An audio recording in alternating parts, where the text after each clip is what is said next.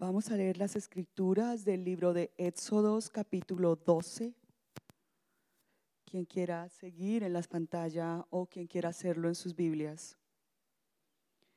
En Egipto, el Señor habló con Moisés y Aarón. Les dijo: este mes será para ustedes el más importante, pues será el primer mes del año. Hablen con toda la comunidad de Israel y díganles que el día 10º de este mes, todos ustedes tomarán un cordero por familia, uno por cada casa. Si alguna familia es demasiado pequeña para comerse un cordero entero, deberá compartirlo con sus vecinos más cercanos, teniendo en cuenta el número de personas que sean y las raciones de cordero que se necesiten, según lo que cada persona haya de comer. El animal que se escoja puede ser un cordero o un cabrito de 1 año y sin defecto, al que cuidarán hasta el 14 del mes, día en que la comunidad de Israel en pleno lo sacrificará al caer la noche. Tomarán luego un poco de sangre y la untarán en los 2 postes y en el dintel de la puerta de la casa donde coman el cordero. Después deberán comer la carne esa misma noche, asada al fuego y acompañada de hierbas amargas y pan sin levadura. No deberán comerla cruda ni hervida, solo asada al fuego, junto con la cabeza, las patas y los intestinos. Y no deben dejar nada. En caso de que algo quede, lo quemarán al día siguiente. Comerán el cordero de este modo: con el manto ceñido a la cintura, con las sandalias puestas, con la vara en la mano y deprisa. Se trata de la Pascua del Señor.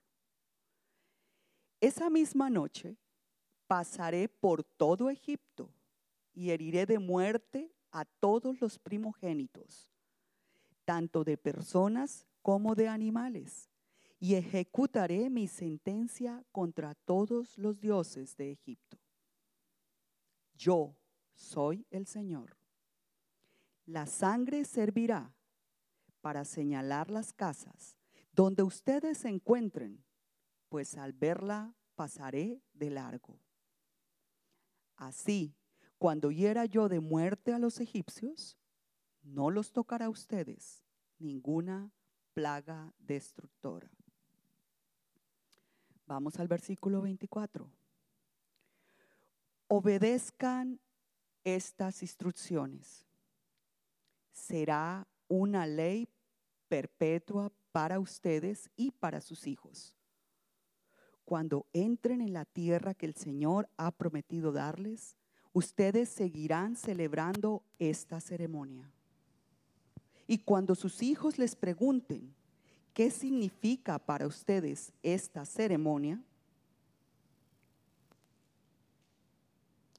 les responderán: este sacrificio es la Pascua del Señor, que en Egipto pasó de largo por las casas israelitas.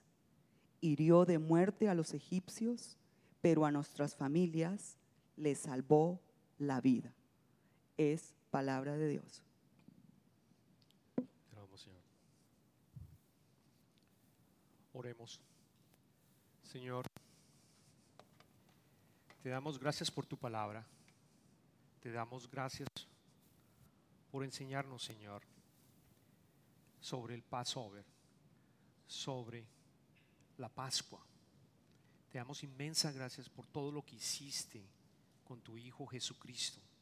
Te pedimos que para entender bien tu mensaje abras nuestros corazones, nuestros oídos, nuestros ojos para poder entender el mensaje que tú quieres darnos en el día de hoy, Señor. Te pido especialmente también por mí, para que las palabras que vaya a decir sean tus palabras y no las mías. Y todo lo que tú quieras que nuestros hermanos y todos conozcamos lo puedan manifestar. Te pedimos esto, Señor, en tu poderoso nombre, Señor Jesucristo, hemos orado. Amén. Hermanos, me encanta la época de noviembre. Noviembre es una época en donde hay muchas festividades, si nos ponemos a pensar. Empezamos primero con la fiesta de los niños, el famoso Halloween, que no es una fiesta cristiana, pero que nosotros como padres quizás también consumimos y celebramos con otros amigos y con otros familiares para que los niños salgan a las calles, etcétera, ¿no? La otra que tenemos es el Día de Acción de Gracias, que ocurre en el mes de noviembre 28 de este año. Y esa es una celebración que por lo menos yo en Colombia no tenía. No sé ustedes si en sus países celebraban el Día de Acción de Gracias. Pregunto, ¿alguien celebraba el Día de Acción de Gracias en sus países? Solamente aquí en Estados Unidos. Pero es una ceremonia linda. Es una ceremonia que ya con los años yo empiezo a disfrutar con mi familia. Porque es una ceremonia en la cual realmente estamos dando gracias por todas las bendiciones que hemos recibido. Es un momento en el cual, no sé ustedes, pero nosotros cuando llegamos a este país no teníamos familia. Luego invitábamos a nuestros vecinos, invitábamos a nuestros compañeros de trabajo para celebrar en nuestra casa. Con los años tuve la oportunidad de que, gracias a Dios, 2 hermanas mías están viviendo cerca en el área de Houston. Entonces ya empezamos a tener mucho más familia y empezamos a tener nuestros sobrinos y empezó a ser una celebración mucho más linda. Y la verdad es hermoso y la anhelo porque viene y porque vamos a estar todos celebrando y cocinando. Y también tengo que decirlo que estoy afortunado de tener una esposa que le encanta cocinar. Ana le encanta cocinar. Realmente bendecido estoy. Entonces ella prepara unos platos que la verdad son muy deliciosos y cuando tengamos la oportunidad los tengo que invitar.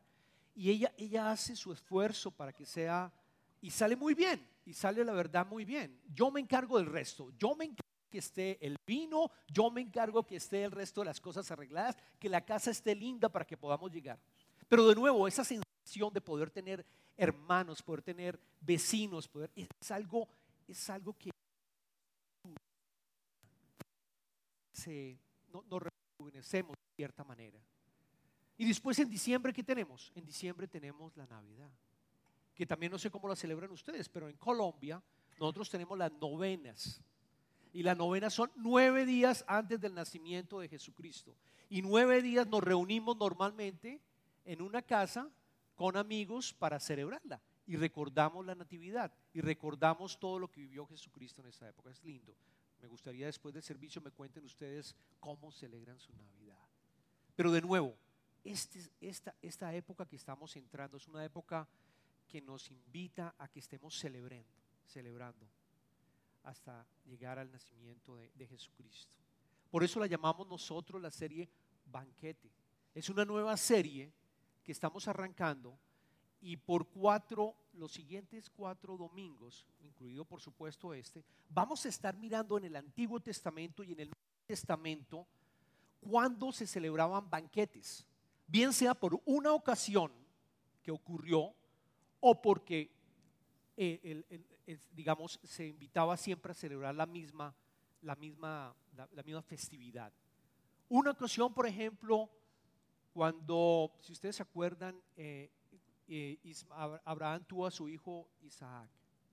Cuando su hijo Isaac fue destetado, Abraham hizo una gran celebración. Esa es una puntual que se llevó a cabo en ese momento para celebrar el destete de su hijo primogénito. Jesucristo en sus parábolas constantemente decía, ¿se acuerdan del hijo pródigo? El hijo pródigo que se fue, que pide su herencia y la gasta y la malgasta y después se arrepiente y vuelve a su padre. Y su padre lo abraza cuando lo ve desde lejos, siempre está buscando que llegue su hijo, que pueda llegar, y cuando llega lo abraza y dice vamos a hacer una gran celebración, e invita a todas las personas, a todos los vecinos. Igual sucede en la parábola de la oveja perdida. Jesucristo nos recuerda que cuando la oveja perdida la encuentran, el dueño se la coloca en sus hombros y va caminando y celebra e invita a sus amigos y a sus amigas y a sus vecinos. Igual con la moneda perdida. Constantemente nos invita a celebrar un evento por una sola vez o múltiples eventos por algún periodo, para que celebremos en comunidad, en fraternidad. Entonces vamos a estar mirando cada una de estas. Hoy, en las escrituras que leímos, recordamos la Pascua, el Passover en inglés, la Pascua, que es básicamente cuando el pueblo de Israel está liberado, se libera de los egipcios. Recuerden que los israelitas estaban viviendo, cuando leemos esta parte, estaban viviendo como esclavos por más de 430 años como esclavos. Los mataban, el faraón los trabajaba, les colocaba trabajos súper fuertes. Realmente estaban oprimidos, vivían en esclavitud. Y los israelitas empezaron a orar por Jehová, a Dios, a decirle: libéranos de este yugo. Tienes que liberarnos, tienes que ayudarnos. Y después de 430 años, Jehová y el Señor dice: te voy a ayudar, pueblo de Israel. Tú eres mi pueblo, tú eres mi primogénito y te voy a ayudar. Y es así como selecciona a Moisés. ¿Se acuerdan a Moisés? Moisés tenía 80 años. Moisés estaba cuidando ovejas cuando recibe el llamado a través de ese arbusto que tiene llamas. Y Moisés patalea, ¿se acuerdan? Bastante. Patalea bastante para recibir ese llamado y finalmente lo acepta. Entonces Moisés se dedica a liberar al pueblo de Israel con la ayuda de Dios, con la ayuda del Señor. Y la manera que lo hace son con 10 plagas, que vale la pena que ustedes lean en Éxodo 2 la historia porque es bien interesante. 10 plagas que utilizó para poder liberar el pueblo de Israel. Pero fueron 10 en donde los egipcios sufrieron, pero el faraón no cedía. Fue la última plaga la que logró la liberación del pueblo de Israel. Entonces vamos a volver a recordar cómo lo hizo el Señor. Él dijo en Éxodo capítulo 11, versículos 12 al 13: esa misma noche pasaré por todo Egipto y heriré de muerte a todos los primogénitos, tanto de personas como de animales, y ejecutaré mi sentencia contra todos los dioses de Egipto. Yo soy el Señor. La sangre servirá para señalar las casas donde ustedes se encuentren, pues al verla pasaré de largo. Así, cuando hiera yo de muerte a los egipcios, no los tocará a ustedes ninguna plaga destructora. En esa última plaga, la única manera como los israelitas se podían salvar de la justicia y de la ira de Dios era matando un cordero, que fue lo que leímos, y colocando la sangre en los postes de la casa. Yo quiero que resalten aquí, dice todo Egipto. Esa misma noche pasaré por todo Egipto. Era realmente estamos hablando de un día de juicio temporal, preliminar, devastador. El mismo Señor estaba pasando e iba a pasar por todo Egipto. Absoluta, eso que tenga claro. La única manera, hermanos, la única manera que estos israelitas, cada uno de ellos pudiera salvarse, es con la sangre inocente de un cordero.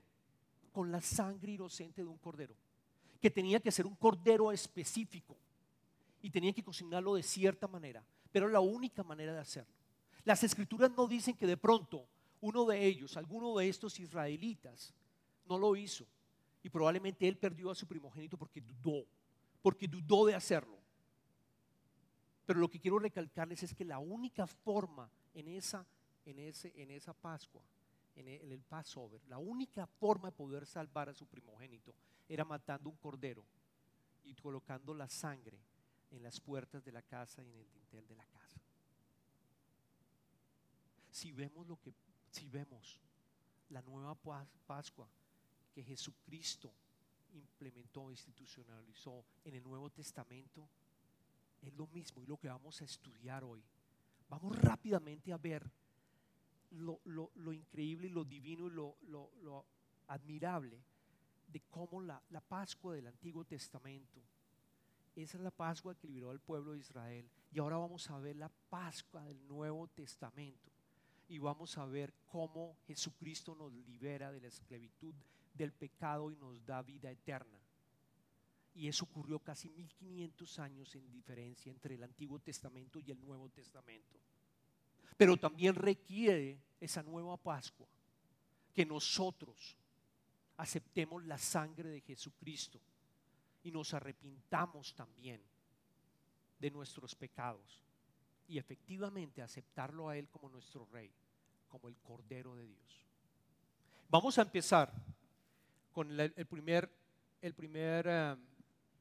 versículo en Éxodo 12:5. Volvamos a leer lo que decía, lo que dijo Dios a su pueblo. Le ordenaba en el versículo 5: el animal que se escoja puede ser un cordero o un cabrito de 1 año y sin defecto. Noten lo que les ordena. Les ordena: escojan durante 10 días y observen un cabrito que no tenga, un cordero que no tenga ningún daño, ¿no? Que no esté cojo, que no tenga absolutamente nada, que esté sano. Y durante 4 días los separan del rebaño, durante 4 días les siguen dando alimento. Y a ese es el que van a sacrificar. Miremos a Jesucristo. Jesucristo es el Cordero de Dios. Lo vamos a ver más adelante. Jesucristo no tuvo ningún daño, absolutamente nada. Él fue puro, vivió toda su vida totalmente humano, totalmente divino, totalmente completo, absolutamente. En su muerte, cuando Él lo clavaron en la cruz, no le rompieron ninguno de sus huesos. Era el Cordero perfecto, el Cordero perfecto que realmente representa lo mismo que le estaba pidiendo Dios en el Antiguo Testamento. Y tenía que ser perfecto porque la furia de Dios era así, Él lo exigía. Nosotros leemos en Malaquías, vamos a leer Malaquías en el capítulo 1, versículo 14. Malaquías, Malaquías capítulo 1, versículo 14. Vamos a estar leyendo la Biblia durante varios versos porque es importante que lo entendamos, hermanos. Y dice así: maldito sea el tramposo que teniendo un macho aceptable en su rebaño se lo dedica al Señor y luego le ofrece un animal mutilado. Porque yo soy el gran rey, dice el Señor Todopoderoso, y temido es mi nombre entre las naciones. Notemos cómo le está pidiendo a todo el pueblo de Israel que tenía que ser sin ninguna falla. Es lo mismo que estamos encontrando con Jesucristo. Jesucristo no murió cuando era un bebé, ya era un adulto, ya estaba trabajando en su ministerio y ya había mostrado quién era. Y lo matamos nosotros todos por nuestros pecados. Él fue crucificado con una muerte brutal. Quizás sufrió lo mismo que un corderito de esto que fue asado en ese momento, con todo, con sus tripas y con todo. Si se dan cuenta, las tripas no se las sacaron, fue asado y sufrió lentamente y fue cocinado. De misma forma Jesucristo sufrió en la cruz. Ahora si nos vamos a ver el siguiente que traer es el Evangelio de Juan, en el capítulo, vamos al Evangelio de Juan, capítulo 1, versículo 29. Y este es en el Evangelio de Juan, cuando por primera vez Juan ve a Jesucristo. Y lo que dice es: al día siguiente Juan vio a Jesús que se acercaba a él y dijo: aquí tienen al Cordero de Dios que quita el pecado del mundo. Ya Juan lo introdujo, ya Juan lo presentó ante el Cordero de Dios. Ya estaba allí definido como tal. Él es el Cordero de Dios que quita los pecados del mundo. Es importante que tengamos, históricamente volvamos a recordar entre los dos entre las dos Pascuas, la del Antiguo Testamento y la del Nuevo Testamento. Vayamos al verso número 17, nuevamente en Éxodo capítulo 12, versículo 17, perdón, versículo 7. Y dicen: tomarán luego un poco de sangre y la untarán en los dos postes y en el dintel de la puerta de la casa donde coman el cordero. Aquí lo que está representando es la importancia de la sangre. La sangre es vida nueva. La sangre estipula básicamente que vamos a poder ser liberados de la esclavitud. En esa época, esclavitud significa muerte. En esa época, en la época bíblica del Antiguo Testamento, cada vez que hablamos de esclavitud es muerte. Si lo miramos en el Nuevo Testamento, estamos hablando de una muerte espiritual. Y la única forma de poder tener vida es a través de la sangre. Por eso era necesario un cordero. Y por eso Jesucristo, la Trinidad, se separa a Jesucristo, viene a la tierra, muere como un cordero para podernos dar vida eterna. Desde ahora, no cuando nos vamos a morir. La vida eterna la podemos disfrutar desde ahora. Desde ahora tenemos el Espíritu Santo y por eso hemos también mirado la serie del Espíritu Santo, el fruto del Espíritu Santo que hemos venido en la serie anterior. Concuerda con lo que hemos venido trabajando y que hemos venido aprendiendo. Y así vamos a través del fruto del Espíritu, vamos a celebrar que otros van viendo nuestra transformación y nosotros estamos llevando a otros para que acepten a Jesucristo también. Y vamos a poder celebrar. El concepto de la sangre era también importante, porque en esa época, en el Antiguo Testamento, en la puerta, se creía que los demonios o los malvados iban a entrar a las casas. Luego era importante proteger la entrada de la casa.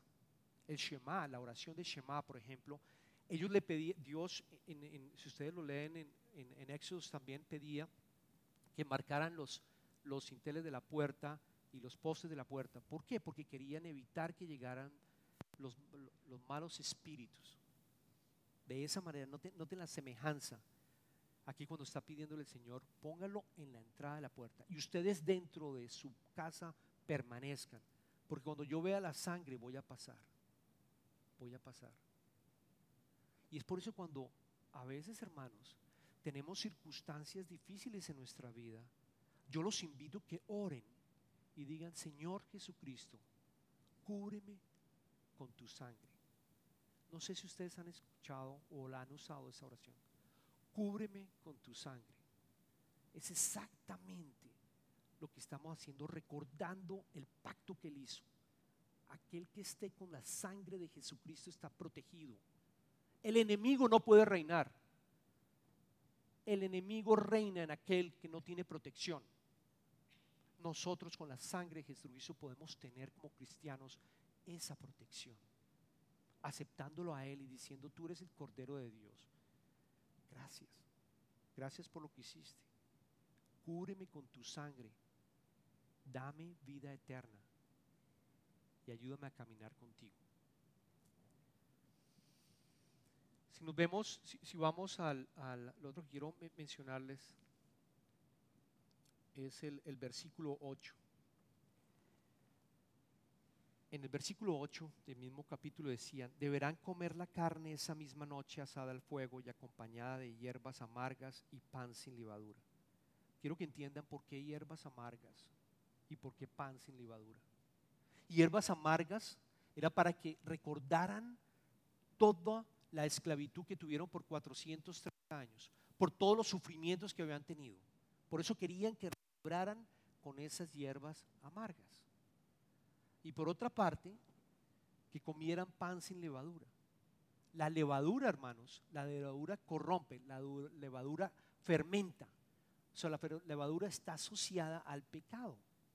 Entonces lo que está diciendo en la Pascua, lo que está diciendo, le estaba diciendo el Señor a ellos, al pueblo de Egipto, es: celebren con estas hierbas amargas para que recuerden el sufrimiento que ustedes tuvieron, pero por otro lado coman pan sin levadura, porque ya van a vivir ustedes sin el pecado, ya no tienen el pecado. Por eso el pan sin levadura. Y al final vemos que esta fiesta, la fiesta de los panes sin levadura, pidió que la celebraran continuamente. Esa fue la orden del Señor. Celebran continuamente para que ustedes cada vez que coman se acuerden de la esclavitud que tenían, la muerte que tenían, y que fueron liberados gracias al Cordero y gracias a que Él pasó y los liberó. Y por otra parte, el pan sin levadura porque se alejan del pecado. Es exactamente lo mismo que vemos en el Nuevo Testamento. Cuando Jesucristo le dice en Mateo capítulo 16 versículo 6, le dice a sus discípulos: tengan cuidado, les advirtió Jesús, eviten la levadura de los fariseos y los saduceos. La levadura representa el pecado y la doctrina falsa. De nuevo, era como Jesucristo hace continuamente, y es lo lindo, hace continuamente, recuerda básicamente el Antiguo Testamento, de cómo fueron liberados el pueblo de Israel de las fuerzas egipcias. Y lo que hace después Jesucristo es institucional la comunión. La comunión. Por eso es tan lindo celebrarla cada domingo. Por eso nosotros en Covenant, en español y en inglés, estamos celebrando la comunión cada domingo. Ya no es la que celebran los judíos, que la llaman la fiesta sin levaduras. No, la nuestra ya es la nueva Pascua, donde celebramos y recordamos que Jesucristo murió por nuestros pecados para liberarnos de la esclavitud y para que tengamos vida eterna. Por eso la celebramos. Es la carne y es la sangre de Jesucristo. Y lo leemos cuando, yo solo quiero mencionar acá también, en el Evangelio de Lucas.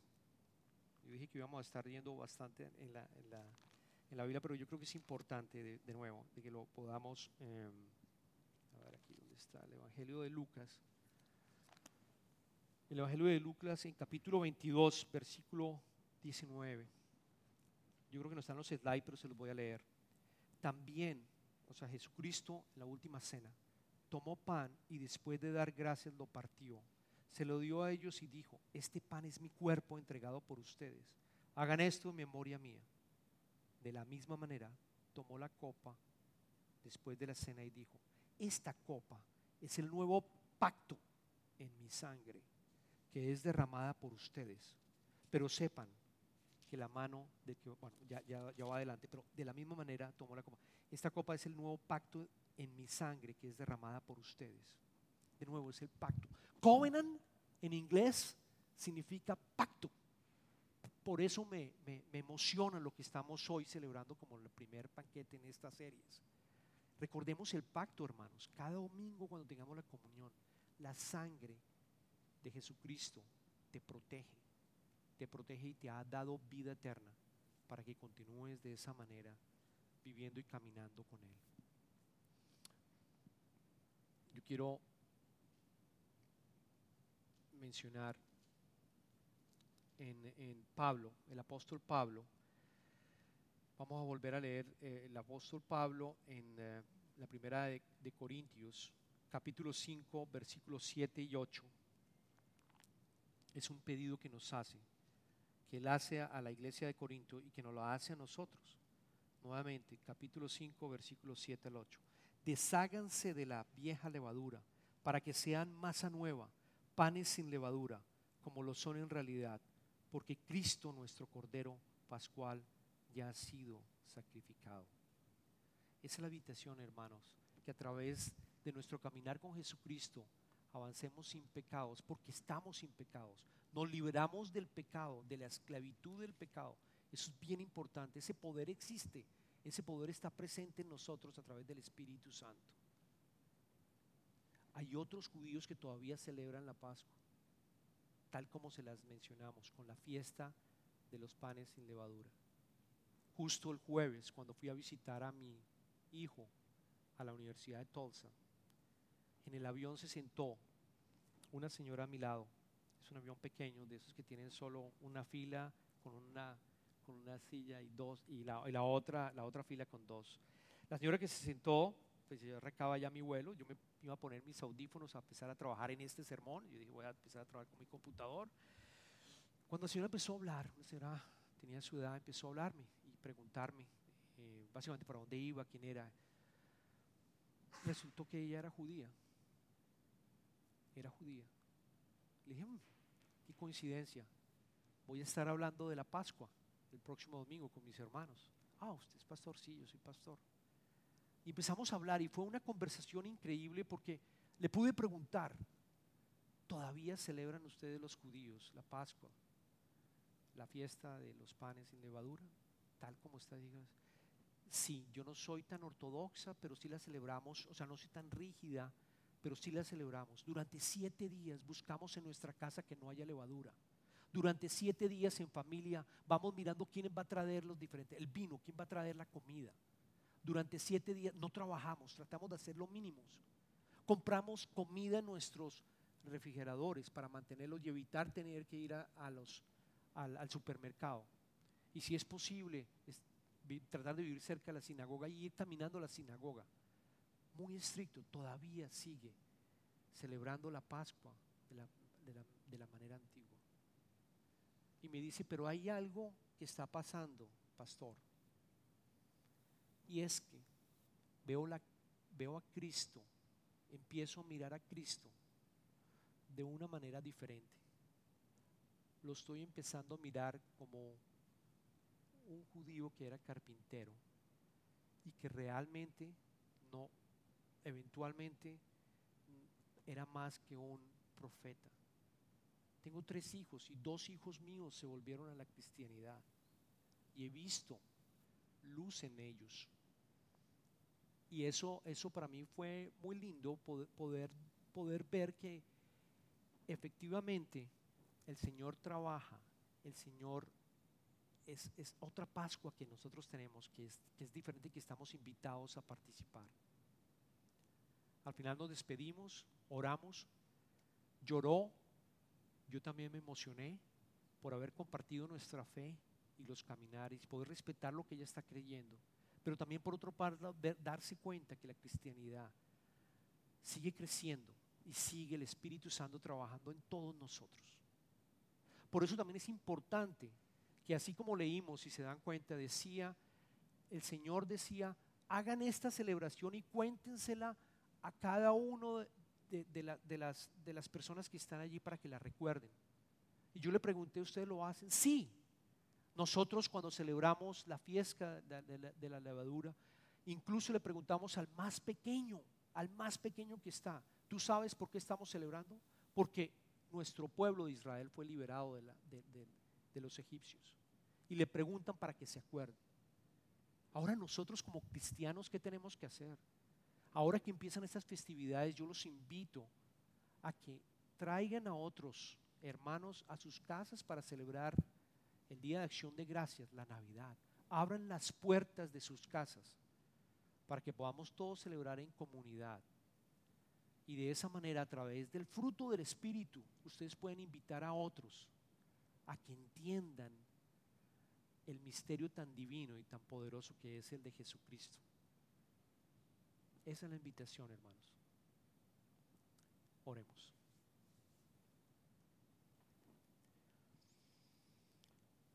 Padre eterno, te damos gracias. Te damos gracias porque siendo tú, Señor Jesucristo, totalmente divino y totalmente humano, viniste a la tierra y te ofreciste como cordero para ser sacrificado por el perdón de nuestros pecados y para que tengamos vida eterna, Señor. Te damos gracias por eso y te pedimos que entendamos este misterio tan lindo, que abras nuestros corazones, que el Espíritu Santo entre entre nosotros y nos ayudes a esa transformación para que podamos comer sin levadura, sin pecado, porque el pecado ya se fue de nuestras vidas. Eso lo sentimos y lo sabemos, Señor. Te pedimos todo esto, Señor, en tu poderoso nombre, el Señor Jesús. Y ahora que entramos a las ofrendas, Te pido, Señor, que bendigas a todos aquellos que están dando también parte de lo que han recibido, que es tuyo también, Señor. Te pedimos que multipliques estas ofrendas para el trabajo del reino de Dios, para que continuamos trabajando para tu reino, Señor. Te pedimos todo esto también en tu poderoso nombre, Señor Jesús.